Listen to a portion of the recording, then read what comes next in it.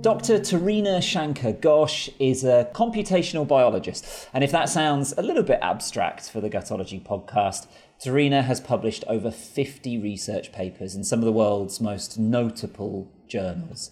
Tarini is less interested in your symptoms, he's more interested in your data, specifically the makeup of your microbiome. If we think about it like the night sky, the more we understand the makeup of the stars, the closer we get to understanding the why behind the universe.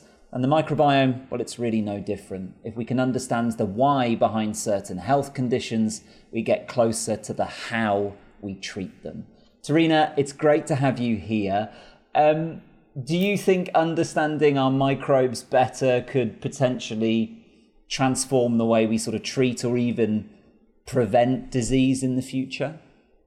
Oh, absolutely. Like the microbiome is one of, like, you can call it as one of the key organs in our body. Like the microbiome is intricately linked with our immune system, with our neurophysiology, with our with the way we digest our food. And the good thing about the microbiome is, like, unlike the other organs or unlike our own genome, for example, unlike our own genomic makeup, you can alter our microbiome. So it is a modifiable organ that plays a very critical role in our well-being and in our well-being. So I guess, yes, it's going to be play a very, very critical role in the way we diagnose or address or therapeutically intervene in different diseases.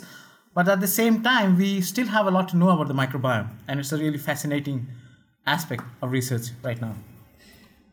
In our journey I think we all kind of, like, the more experts that I speak to on this kind of show, you do get caught up in the excitement of what the potential is the more that we learn about the microbiome. Where if we were to do a sort of percentage trajectory on that journey, 100% is we know every single microbe, we understand how they interact with each other, and 0, we didn't know anything 15, 20 years ago. Where do you think we are right now on that journey of understanding? I would say we are at the 30% stage, but given the way things are advancing right now technologically, with long read sequencing, huge infrastructures in terms of computing, huge data being generated, we are at this 30% stage right now, but soon we are going to just leap forward to the 50 or 60% stage. We're seeing so much at the moment going on in the world around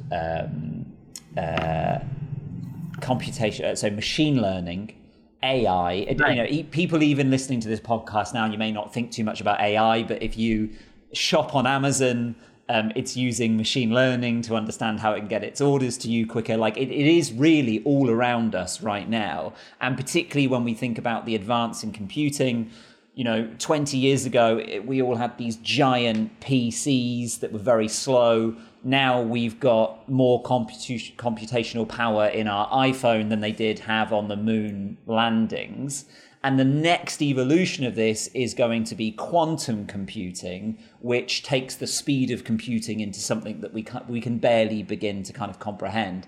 Is it those things that are going to allow us to essentially crunch the data faster? Is that what's happening? Absolutely, yes. That's partly because of the huge advances in the computational infrastructure as such.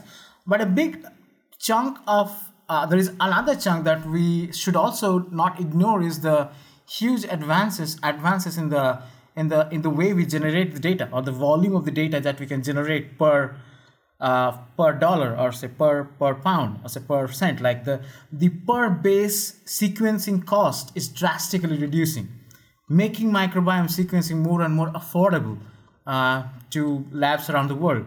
And at the same time, we also have parallel advances in the different kinds of sequencing technologies that are coming up. For example, sequencing technologies like long read sequencing, nanopore, for example, PacBio, where you can actually get longer reads or longer genomic fragments being sequenced, so that you can actually understand not only the species a given fragment is coming from, or a given genomic content is coming from, you can actually go to the strain level, identify the strain level variations of the different species that are present in different kinds of microbiome habitats, or different kinds of any kind of habitat, for example. So there And are so let's just break that down for a second for people listening. So we're talking about sequencing, and when we talk about sequencing, essentially what we're saying is understanding what microbes are there, and therefore then understanding how they. You're saying the exciting bit is then understanding not just what they are, but how do they interact with each other. right, and what genes do they encode? What kind of pathways do they encompass? So things like that. So it's not only important to identify what particular bacteria, like you said, we also need to understand what kind of function they perform or what kind of functional potential they have in a given environment. So one of the biggest... give us an example. Just give us a really simple example to start with that would be easy for people. Let's do human microbiome sequencing for babies to start with, right? Give us an idea of a particular bacteria, something that it does that's interesting in the body, like how it influences. That's a very nice question, Ollie. So there's one particular example of a bacteria called Bifidobacterium. So the Bifidobacterium is a typical infant-associated bacteria. So it's high in the gut microbiome of babies. So, and it's beneficial because it helps to tune the immune system. So it helps also to digest the maternal oligosaccharides, like the milk associated oligosaccharides. So and one of the things where these specific bacteria, it behaves very differently in different conditions is, if you take there was a recent study where they looked into the Bifidobacterium longum species isolated from the infants from westernized countries, and they compared it to the Bifidobacterium species that were present in the children of Bangladeshi children, for example. And they found that the Bifidobacterium and the way and the polysaccharide degrading capabilities of these two different groups of Bifidobacterium are different. Like for example, the Bifidobacterium longum that is found in the Bangladeshi children, they have a unique capability to degrade fibers as well. So something that is there in the environment of these societies, they tend to shape the functional potential of a particular bacteria. A bacteria that is typically tuned for degrading only milk-associated oligosaccharides in an industrialized nation can degrade fiber-associated polysaccharides as well in typical non-industrialized. So what you're saying is, taking a child from Bangladesh and a child from the UK, they actually have slightly different bifidobacterium, which then influences how they actually digest certain things. And the potential could be in more industrialized areas, it's a poorer quality Wow. No, it may not be a poorer quality BIF. It's basically, it is how a microbiome is probably responding to the environment in a given region. So the BIF, so it's big because the industrialized nations, so for example, they have a different kind of, so the children, they're exposed to a different kind of diet. For example, a nutrient-rich environment or a nutrient-rich diet. With a typical Bangladeshi slum, children from a typical Bangladeshi slum may not be exposed to. So they have to learn to adjust, or they have to learn to program themselves to increase the energy harvest from the same amount of food or the same amount of nutrient sources. So actually, a child that grows up in a poorer environment, let's say a slum in Bangladesh, their bacteria are adapting essentially to be more savvy in harvesting nutrients than somebody that's got a nutrient-rich diet. Absolutely, yeah. Wow, that is incredible, isn't it? And so when we think about that, then what can we take from that when we think about children that are suffering from nutritional challenges? Actually, would some of those bacteria be helpful for other children potentially? Absolutely. So probiotic supplementation is one of the things that it has been going on for individuals for all age groups, including children. And what we typically see is not all probiotics. Like typically we have probiotics that are formulated from species or strains isolated from certain geographies, like Lactobacillus cerotas, or even the Bifidobacterium longum strains. So they are typically formulated from species or strains isolated industrially from probably industrialized countries.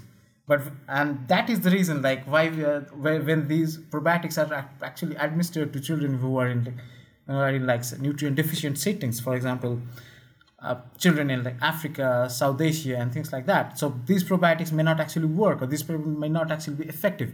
So these findings actually further enforce the need for actually coming up with personalized microbiome-based therapies or population-level microbiome-based therapies. So what you're saying is that when we look at things that have been rolled out, at a countrywide level, at a population level, things like folic acid supplementation, right? Yeah. And that's had huge impacts. It's been really, really positive as far as like children's success in school, their cognitive ability, the potential of what their IQ could be. When we think about, it's not as simple as just giving school children in India a specific globally a specific probiotic. You might need to do it differently in Bangladesh than you do it in Seattle in America, for example. Right. The formulations have to look into the exact potential of a given strain or a given bacteria that is endemic to a given population. There is another example that I would also like to cite. So if you look into the different kind of lactobacillus-based probiotic, so we had another study we've got when I was from APC, we got another study which was published in the Gut Microbes Journal, where we looked into the lactobacillus species that were prevalent. We looked into the data that was available across the world from different kind of microbiome sequencing studies. And we're just looking into the different kind of lactobacilli that were identified or present in these gut microbiome profiles that were present, that we assimilated from different kinds of data sets. And what we observed is like the typical LGGs or Lactobacillus plantarum, which is the typical lactobacilli that are generally administered as probiotic, are mostly found in the westernized countries and in East Asia. If you look into the non-industrialized countries like Africa, for example, or South America, if you look into the tribes, if you look into the rural, the microbiome samples that were isolated, the microbiome profiles that were isolated from studies focusing on these populations, it's none of these lactobacilli. It's a different kind of lactobacilli called Lactobacillus ruminis that is dominant there. And it completely dominates the microbiome in these individuals. It's not any of the other lactobacilli. And why do you think that is? It's because I think the straightforward answer will be that it's how the ecosystem is. Like the microbiome is like an entire ecosystem. So the ecosystem defines who goes and sits there and who just simply passes out or who is simply thrown out of the population. So unless we understand the baseline community of the microbes that is there in a given individual and how it varies from individual to individual, coming up with a universal probiotic or a universal consortia-based microbiome therapy is probably going to be difficult. If I came and hung out with you in New Delhi, Tarini, the chances are we'd go out, we'd eat some street food. You'd probably be A-OK. The chances of me having an upset stomach would probably be quite high. Right. Can you see a day where someone from the UK books a holiday to New Delhi and there's a specific probiotic that if you're traveling to New Delhi, you could take that probiotic and it would decrease your chance of, our reaction to foods, I'm assuming, is to do with the makeup of our microbiome and those ability and the ability to. Yeah. So do you see it? Do you see a possibility there where people could actually supplement based on the countries that they're traveling to? I do see I do see there's a prospect in that, where you can actually modulate your microbiome or take some food that specifically enriched for certain members of the microbiome before you move across geographies. The reason for that being that despite individual or geography-specific variations in the microbiome composition, we do see certain bacteria that are the core. Bacteria like Faecalibacterium, Roseburia, Ruminococcus bromi, Eubacterium rectale, Roseburia intestinalis. There are some bacteria, Doria longicatina, for example. So there's a list of specific bacteria. You do see them reproducibly observed across all population. It is not these probiotics, it is these bacteria. So the more resolute, and what we have seen in many of my studies is the more abundant is this entire group as a whole in the microbiome, the less susceptible is your microbiome for aberrant changes in its composition. We have seen that these bacteria they generally tend to go down across all diseases. We have seen that these bacteria actually respond well. These are the first responder to a beneficial diet. We had a study published in Gut where we looked into the actual modulators, the modulating bacteria that determine or increase the host response to a beneficial Mediterranean diet. And we found that these are some of the bacteria that do. So these are the central regulators. I feel that there are some bacteria which are called the central regulators of your microbiome. And if you enrich that, your microbiome tends to remain more stable, and it will remain stable. So you can actually have a core set of bacteria that you can, in fact, universally use or enrich, depending on your irrespective of your population, and that will probably give you a microbiome that is more resolute or more stable. So to just explain again then, so the bacteria that are beneficial to a stable microbiome, what are those bacteria that we're talking about, those specific bacteria? Just mention those again. So there's a very consistent list of these names that you will be if you look into any microbiome paper, you will see a very consistent list of names. These are Faecalibacterium prausnitzii, Roseburia intestinalis, Roseburia inulinivorans, Eubacterium rectale, Ruminococcus bromai, Doria longicatina, Doria formicigenerans, Roseburia hominis, Blautia obium. So there's a list of these 10-12 bacteria you keep seeing coming up. And how prevalent are those bacteria? Like how, if you would take a guess, how prevalent would those be in my microbiome, the ones that you're listing there? So from what we have seen, there is a big analysis that we are also in the process of performing, where we are looking into close to 100 microbiome data sets, and we're looking into the healthy, like all apparently healthy individuals, apparently not showing any disease. And we have looked in, and we have collected these data sets from close to 100 studies, and we are looking into the profile, and we see that across at least more than 80% of these data sets, these bacteria are prevalent, like in the top 30 or 40%, that they cumulatively account for close to 40% of the microbiome, and they're universally prevalent in across 80% of the individuals, 80% of the control individuals.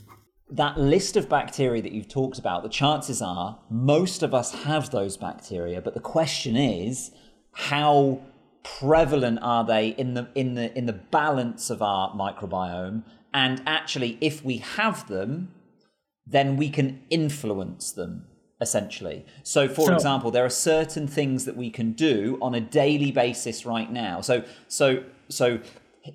you've just listed a load of bacteria that actually what we see is when people have a good proportion, a healthy portion of those bacteria, you're more resilient health-wise. This is the broad thing.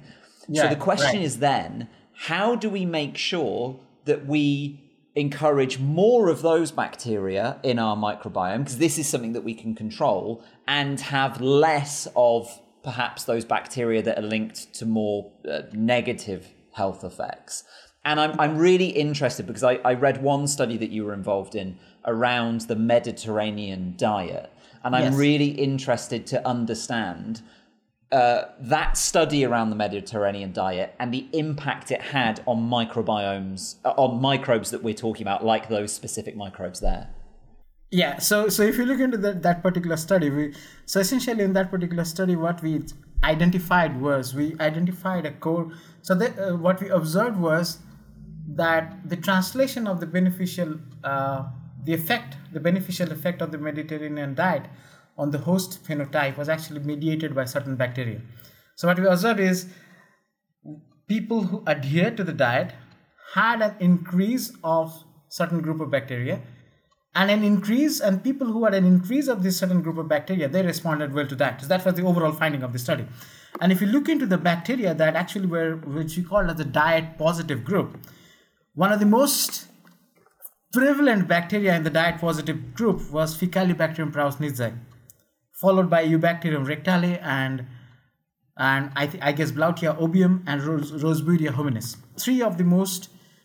Four of these bacteria that we observed over there that I mentioned you, 4 of these members were in that group. And one of the most prevalent bacteria that responded to the Mediterranean diet was Faecalibacterium prausnitzii. And in fact, ours was one of the first study to show that. After that, there were a couple of other studies which came up.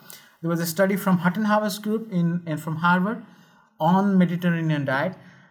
They also observed the same trend, like Faecalibacterium and Eubacterium and Ruminococcus bromai coming up. Then there was another study from Danilo Ercolini's group in Italy. They were looking, while our study was focused more on the effect of Mediterranean diet on elderly patients or elderly individuals, their study was more looking into the effect of Mediterranean diet on obesity. And they also observed the same thing, Faecalibacterium, the number 1 responder of the Mediterranean diet. Followed by, I guess, they also had a similar group of Roseburia or Ruminococcus that were identified. So if you look into these individually into each of these studies, you see certain common responders. And a large majority of the common responders belong to the group that I mentioned just a few minutes back. They belong to this group of 7 or 8 different bacteria.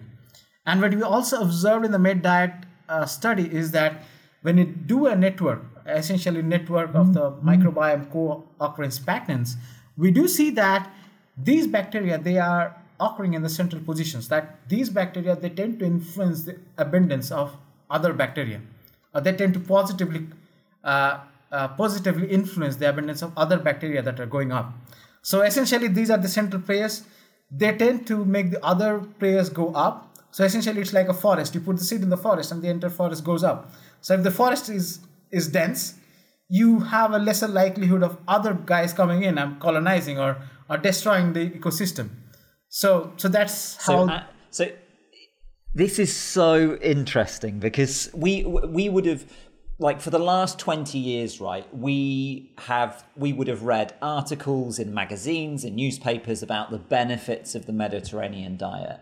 And our understanding of that would have been, well, certainly for me, like, relatively simplistic, right? We would think like, well, you eat healthy food, you kind of are healthy. But actually what we're starting to understand now is the types of food that are consumed in the Mediterranean diet promote certain types of beneficial bacteria to thrive. Those bacteria that then thrive do a job of crowding out the bad bacteria, and it's actually that microbiome that you're nurturing that is creating that pro-healthy, like that. That's just a different way to think about it. Right, and the evidence, it comes up repeatedly. Like, you take any dietary intervention study that they're looking into now. In fact, we have currently another ongoing meta-analysis on dietary interventions for cardiometabolic health, for example.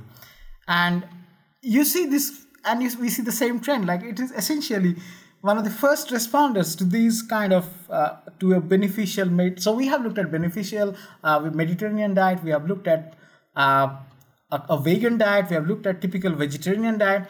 Whatever the dietary regime is, when you have Mediterranean diet, you see certain responders coming in always. And these responders always belong to the list that I mentioned. So essentially, it is certain components of this of the Mediterranean dietary regime that actually facilitate certain responders to come up. And when these responders come up, you have a different picture. Your microbiome becomes more dense and more resilient.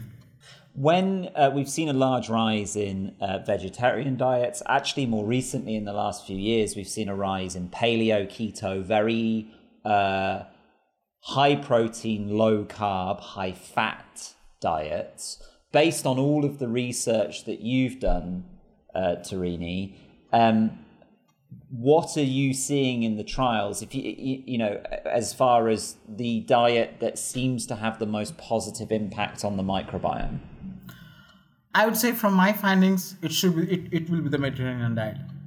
It will be the Mediterranean diet. And so what we're talking about there is we're talking about plenty of vegetables.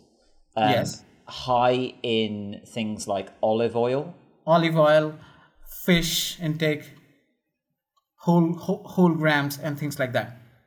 Wine, plenty legumes, of wine. Yeah. Legumes, wine, yeah, absolutely. And but actually, we laugh about wine, but actually, am I right in saying that the polyphenols that give that really amazing color in red wine are actually very, very beneficial for the microbiome? Yeah, and polyphenols, from what we have seen, from what we have seen in some of our studies, is polyphenol actually target a specific group of bacteria called Roseburia. I mentioned about Roseburia and a couple of species of Roseburia sometimes back. So polyphenols, and what we typically see is these groups of bacteria like Roseburia and Faecalibacterium, they respond very well to polyphenols. They have, they are a very good responder. So polyphenol has a very key role in that regard. What are the other areas where we can get polyphenols from? What are other kind of food groups that are good for that?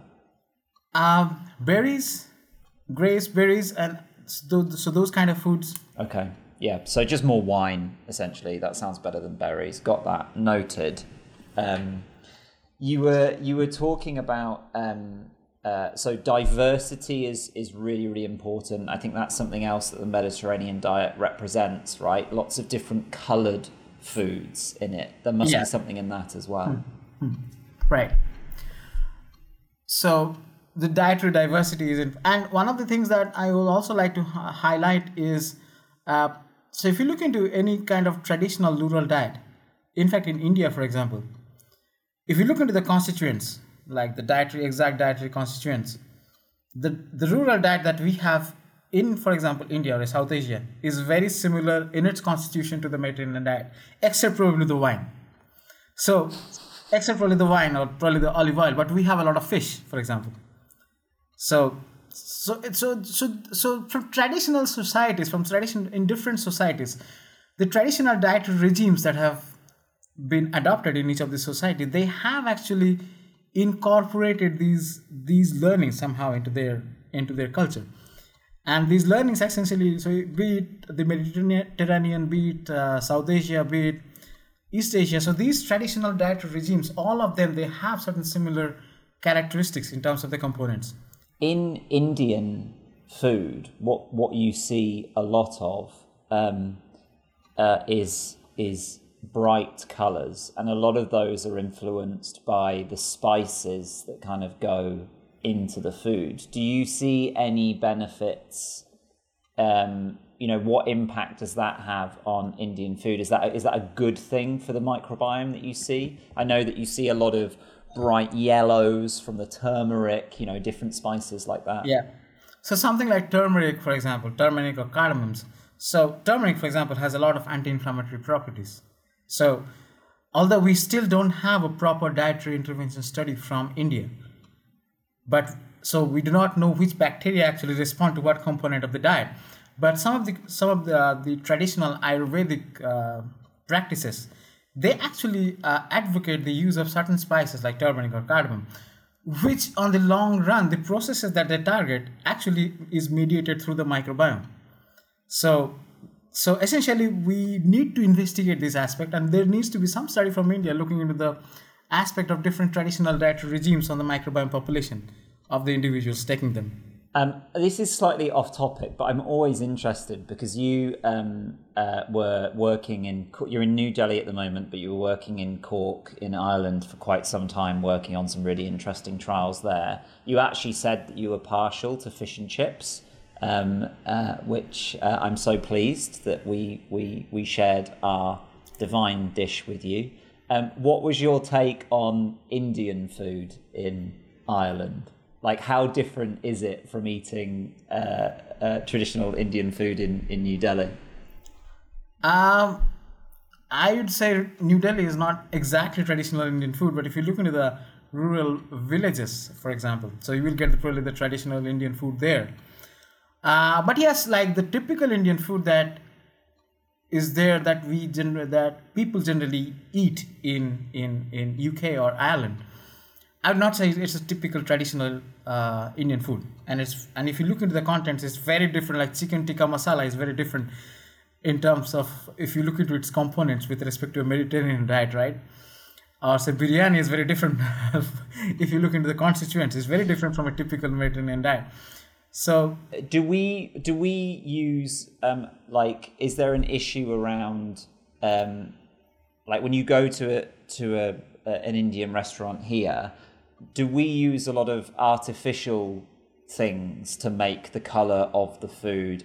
And in more traditional, does that come from the spices and the herbs? Did you notice a difference? Hey, it's Ryan Reynolds, and I'm here with Keith, co-star of my upcoming film, If, only in theaters May 17th. Do you want to tell people the big news?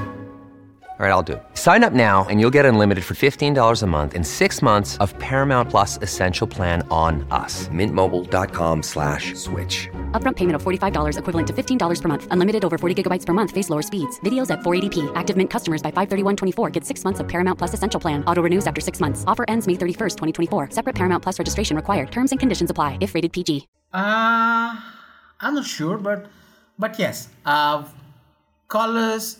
We generally in rural India, we generally don't use colors, or it's more driven by spices, as you said. Yeah. Colors and those things are probably more in urbanized settings, are used more in urbanized settings, and not so much in the and it's rural more for the visual appeal than it is for the actual taste of the. That's interesting. Yes. Yeah. Why do we love like bright red? There's something about it when we go to get a takeaway curry, comes out like luminous pink, and we're like, yes, fantastic. Yeah. But okay, that's really interesting. When we talk about more chronic inflammatory diseases, you did some really interesting work around ulcerative colitis. For people that don't know what that is, an inflammatory bowel condition, really debilitating for certain people. One of the things that you were working on was the impact of FMT, fecal microbiome transplants, and what that could have. Can you tell us a little bit more about that trial, what happened, and the impact that it had on patients that were suffering with ulcerative colitis? I was not actually a part of the FMT trial.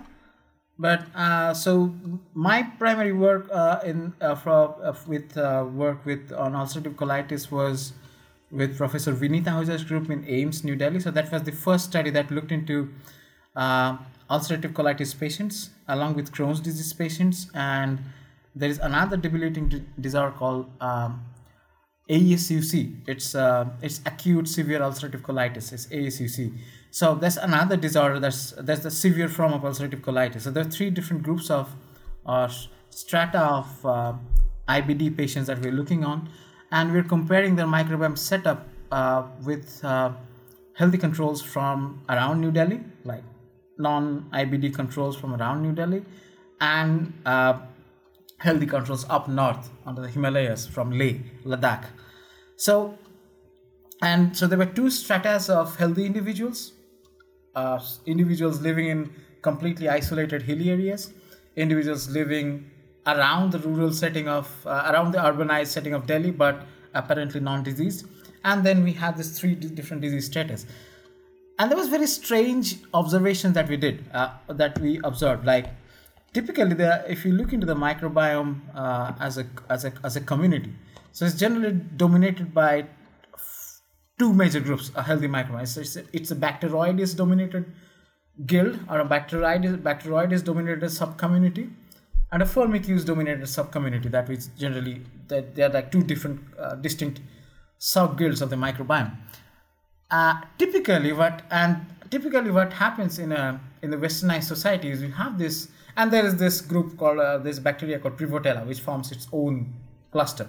So there are the 3 dominant members, 3 different subgroups with the microbiome, typical gut microbiome. And what we observe is typically in the non-industrialized countries, you have the Firmicutes and the Prevotella group, which are higher, and the Bacteroides group is lower. In an industrialized society, typical industrialized setting, we have Prevotella, which is lower, and you have some of these guys, the Firmicutes and the Bacteroides group, which is high. In these patients, what we observed is their microbiome, was primarily, and then we have all these bad guys around these central gates, which are generally associated with disease. What we observed the unique thing that we observed over here is up north, the guys in Leh, they will have the Prevotella and the Firmicutes, which is typically as we observe. As you go into Delhi, you have these Bacteroides and this group coming up, Prevotella decreasing.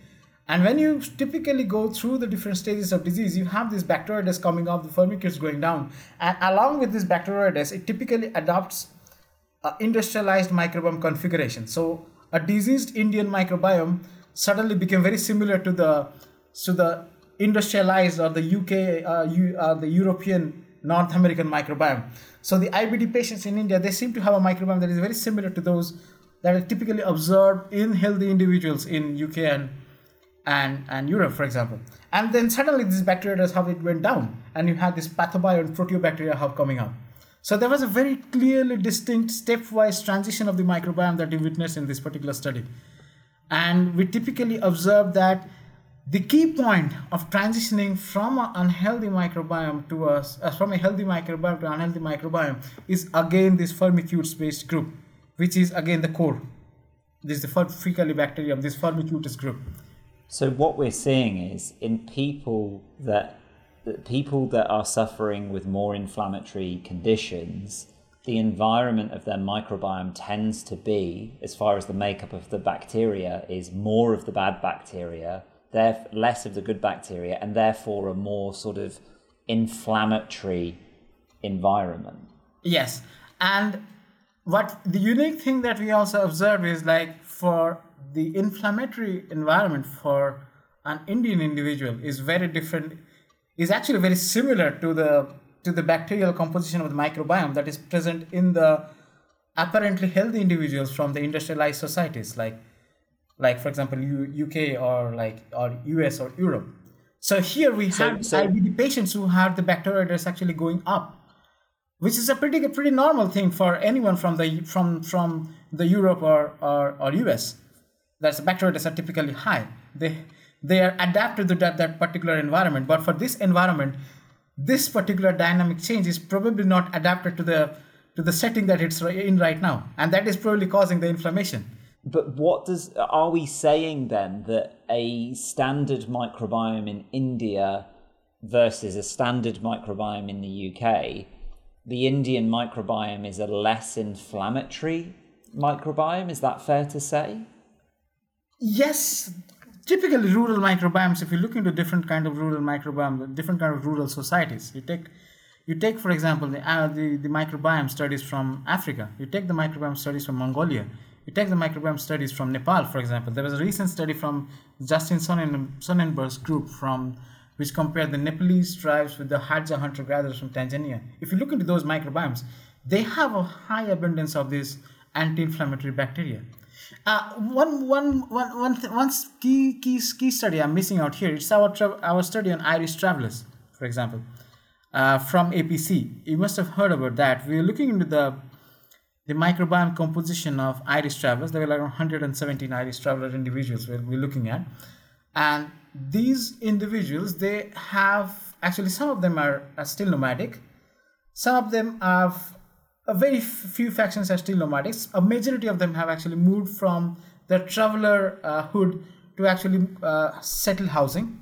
And then we looked into these individuals across an entire gradient of their, these individuals basically formed an entire gradient. There were individuals who were still nomadic. There were individuals who were in settled housing but with different durations. Like some of them were like for 20 years, some of them were just like 10 or 12 years and things like that. And what we exactly observed is, if you look into their microbiome, the guys who were still leading a nomadic lifestyle, the travelers who are still leading a nomadic lifestyle, guess what their microbiome is like? Their microbiome is very similar to what you see in South American hunter-gatherers, the Tanzanians, the Mongolians, or the Fijians, for example. And why do you think that is? That has so there are two things here. It could be because of the diet. It could be because of a general social exposures.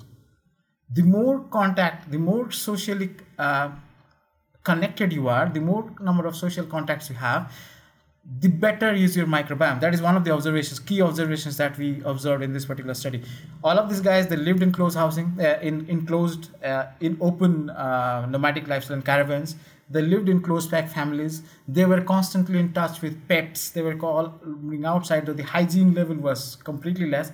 And these guys suddenly had a very robust microbiome. That was, and that actually correlates well with. If you look into the Irish travelers, they have one of the least incidences of autoimmune disorders like IBDs, for example, inflammatory bowel disease, or colitis, for example. This is just what I was going to get on to. I was going to say to you, okay, so what we've gone over there is we're not actually saying the difference between a microbiome in India and a microbiome in the UK. We're actually saying the difference between a microbiome in an industrial setting, in an urban setting, and a microbiome in a rural setting. So even here in the UK, if you live in the centre of London or you live out in the middle of Wales, there's going to be a difference in the microbiome, and actually then what we're saying is the more rural, the more nomadic your microbiome, the lower the propensity for inflammatory disease. Essentially, we're starting to see a correlation between the two. Yes. So, and that is one of the most fascinating area. Like, again, how does this core group of bacteria come up? Is it because of diet? Is it because of an open exposure to the outside world? How do these bacteria actually come up, and how are they lost, and why are they lost? Is it medications? Is it antibiotics?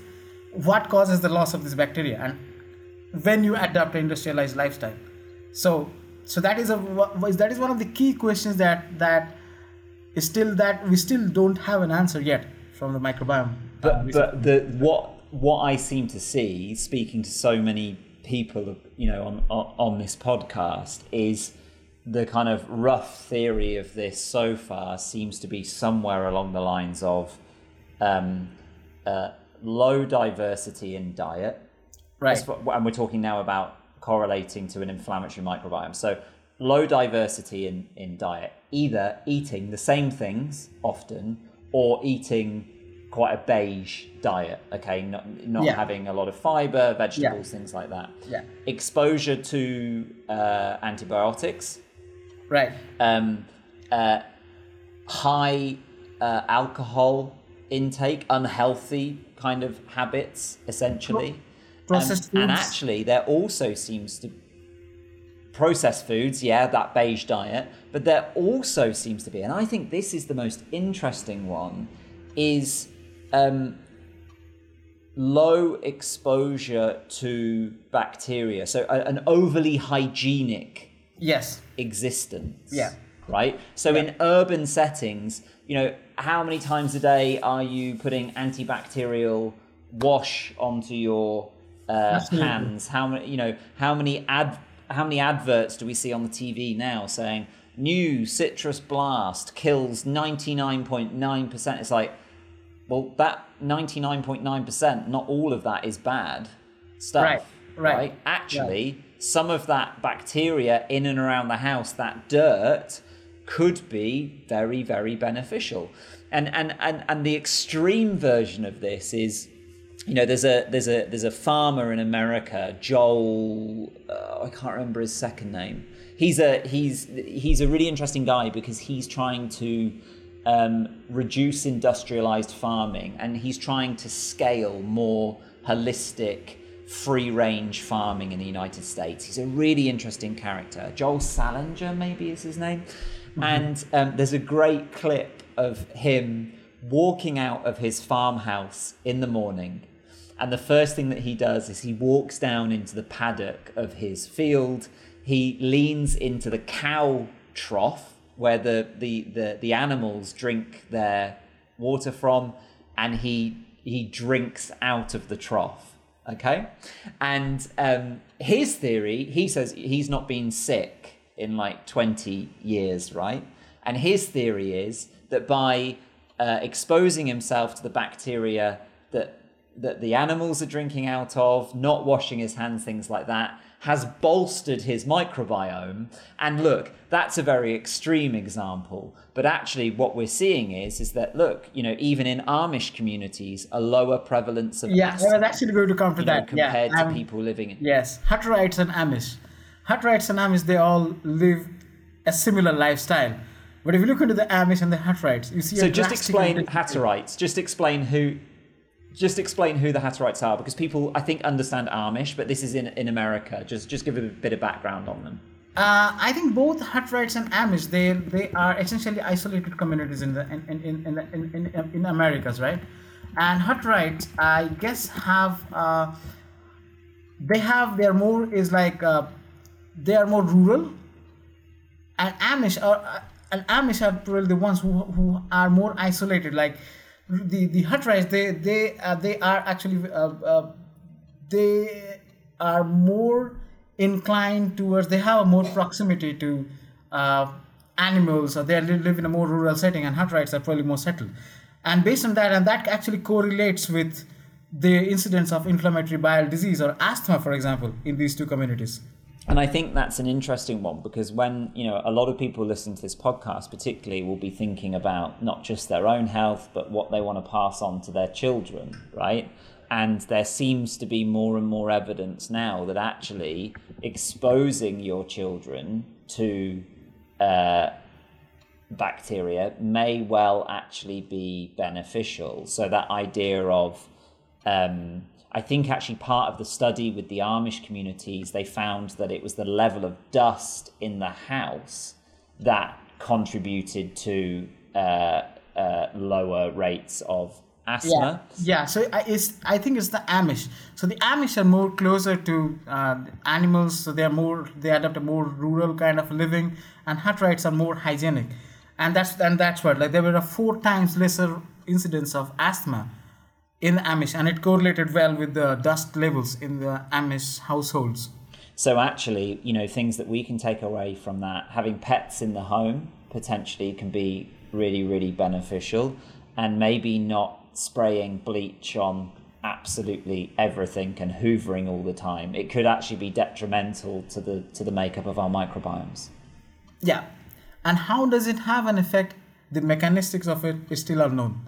So we need to do studies like looking into the transfer of microbes, like take households, look into the sharing of microbes across individuals, account for factors, and look into like grade microbes based on the extent to which they're shared around a social network, and then go about identifying the genes or probably the pathways or probably the secreted proteins that might be responsible for it. Identify the characteristics of the species by correlating that with the way, with the expanse in which they move around a social network, or the spread on a social network. We talk a lot about, disease, diet, energy, things like that. One thing that we don't really think too much about is the impact of the microbiome on how we age, Yes. And I think that's a particularly interesting area. We see a lot of adverts about putting serum on your face to slow aging, but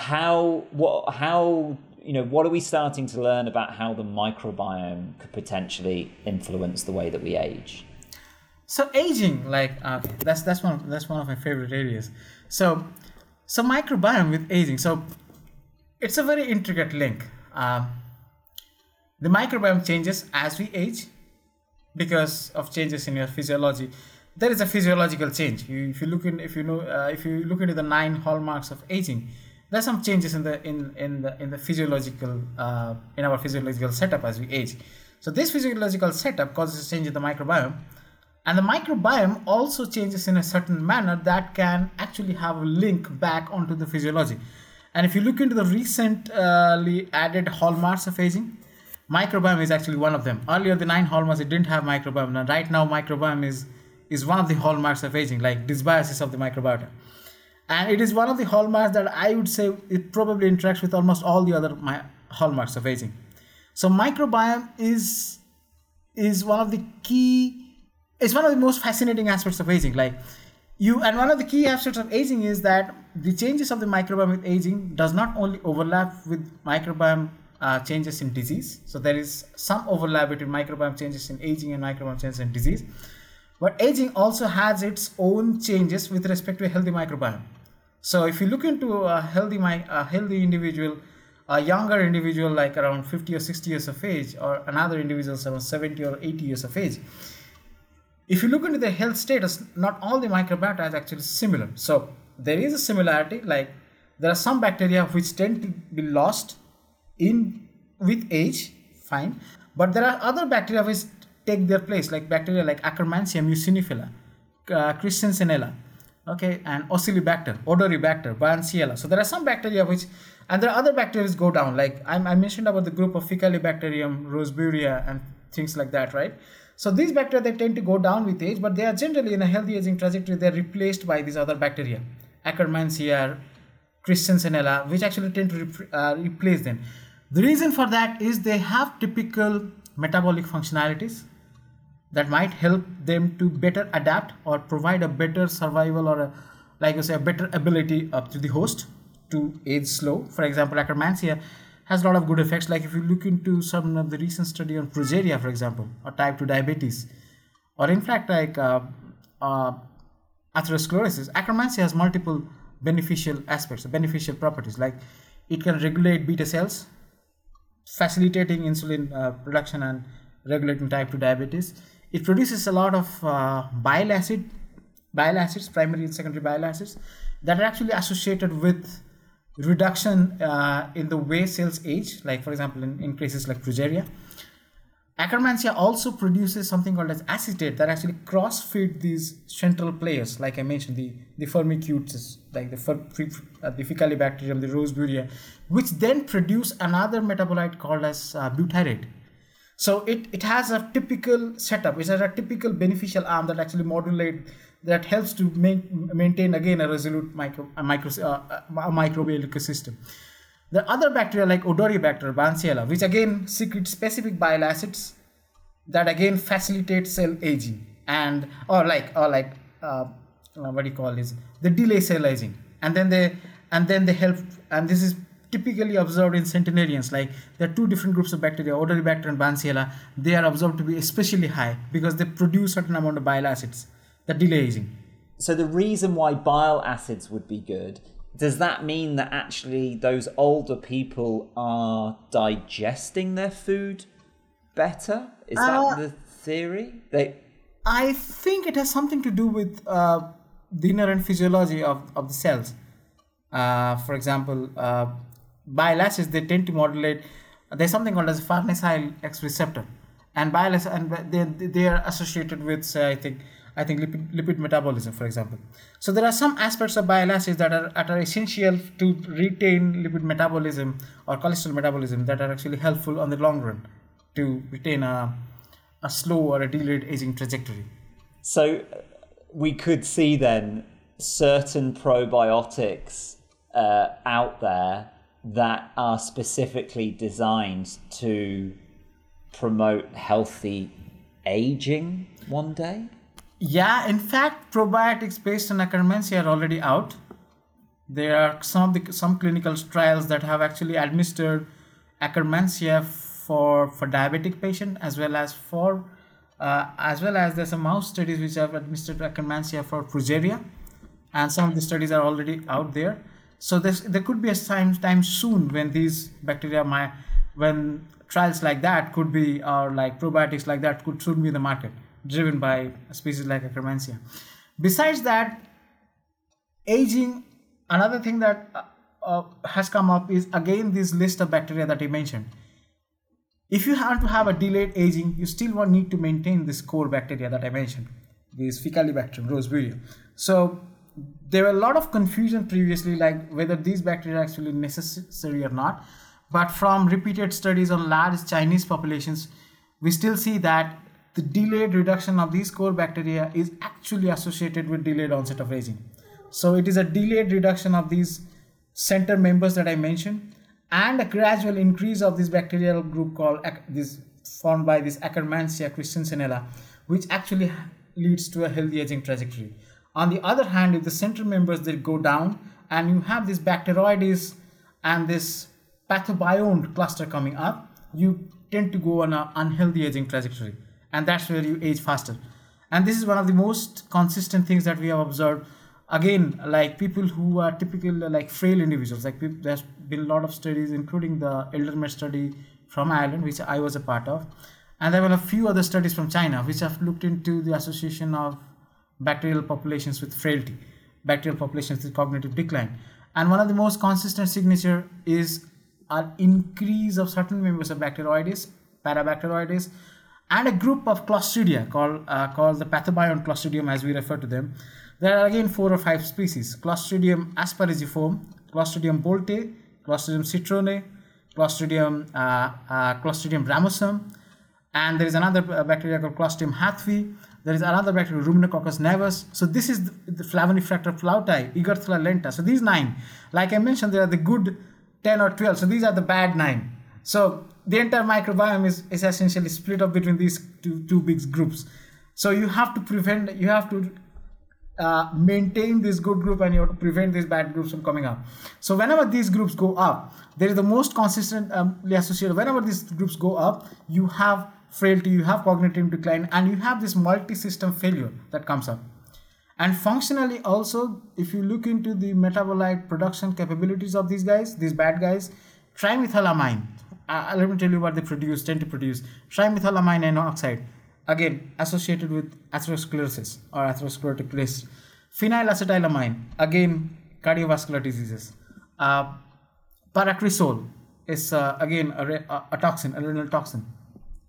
There is another group of genotoxic compounds called indolimines, so which have been recently shown in a science paper that they don't tend to. So these bacteria, they are found in mostly IBD and cancer patients, and then they tend to do genotoxin. They like genomic damage or like genome or like DNA damage. So these group of bacteria, they have certain functionalities which come up, and when they come up, and they come up as a group, they come up as a consortial group, and when they come up, they promote these multiple system failures. So aging, as we know till now, is essentially driven by 3 specific group of bacteria. We have the loss of the score. When it actually goes up, we have a faster aging trajectory. You age faster, you age unhealthily. There is a second group, which is the pathobiont or the bad guys group, which if it goes up, you again have a bad phenotype or you have unhealthy aging. To prevent this unhealthy aging, as the core decreases, you need to have a third group, which is the modulating group, which tends to go up rather than this bad group. So if this bad group goes up, you have faster aging, you age faster, or you age in a bad manner. But if the core goes down slowly and slightly, and along with that you have this Akkermansia group coming up, you tend to go on a healthy trajectory or a healthy aging trajectory. So it's a very complex process. So that sort of ties everything that we've spoken about today, really, that idea that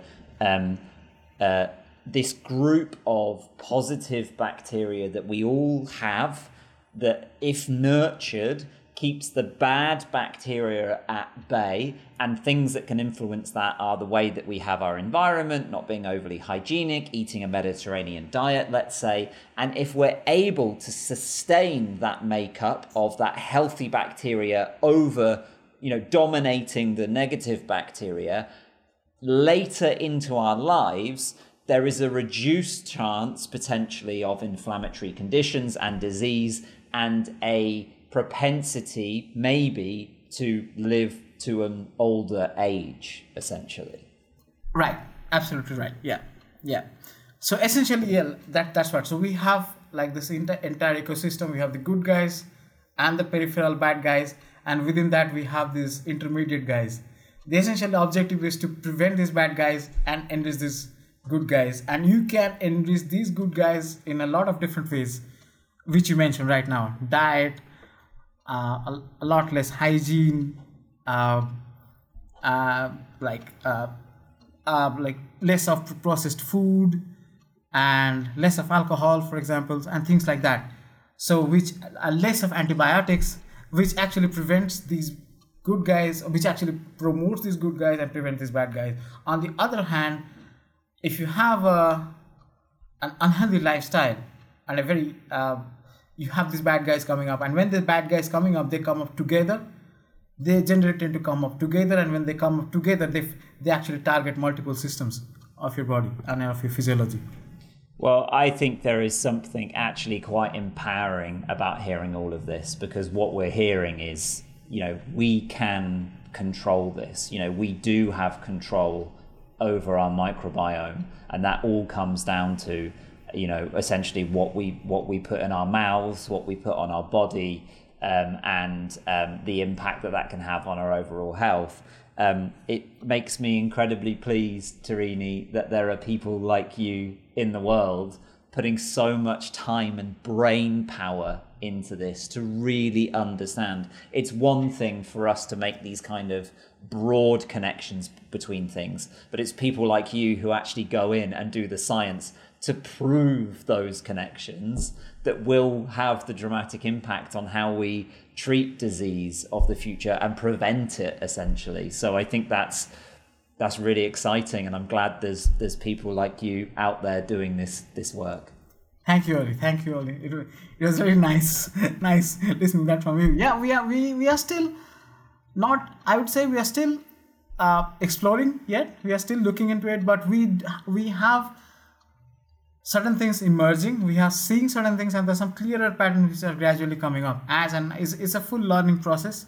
There's still a lot of mysteries, but there is definitely a pattern that is emerging that doesn't say that microbiome is all noise or microbiome is all nothing. Microbiome is still something, and that is something that we can actually exploit a lot to improve our health.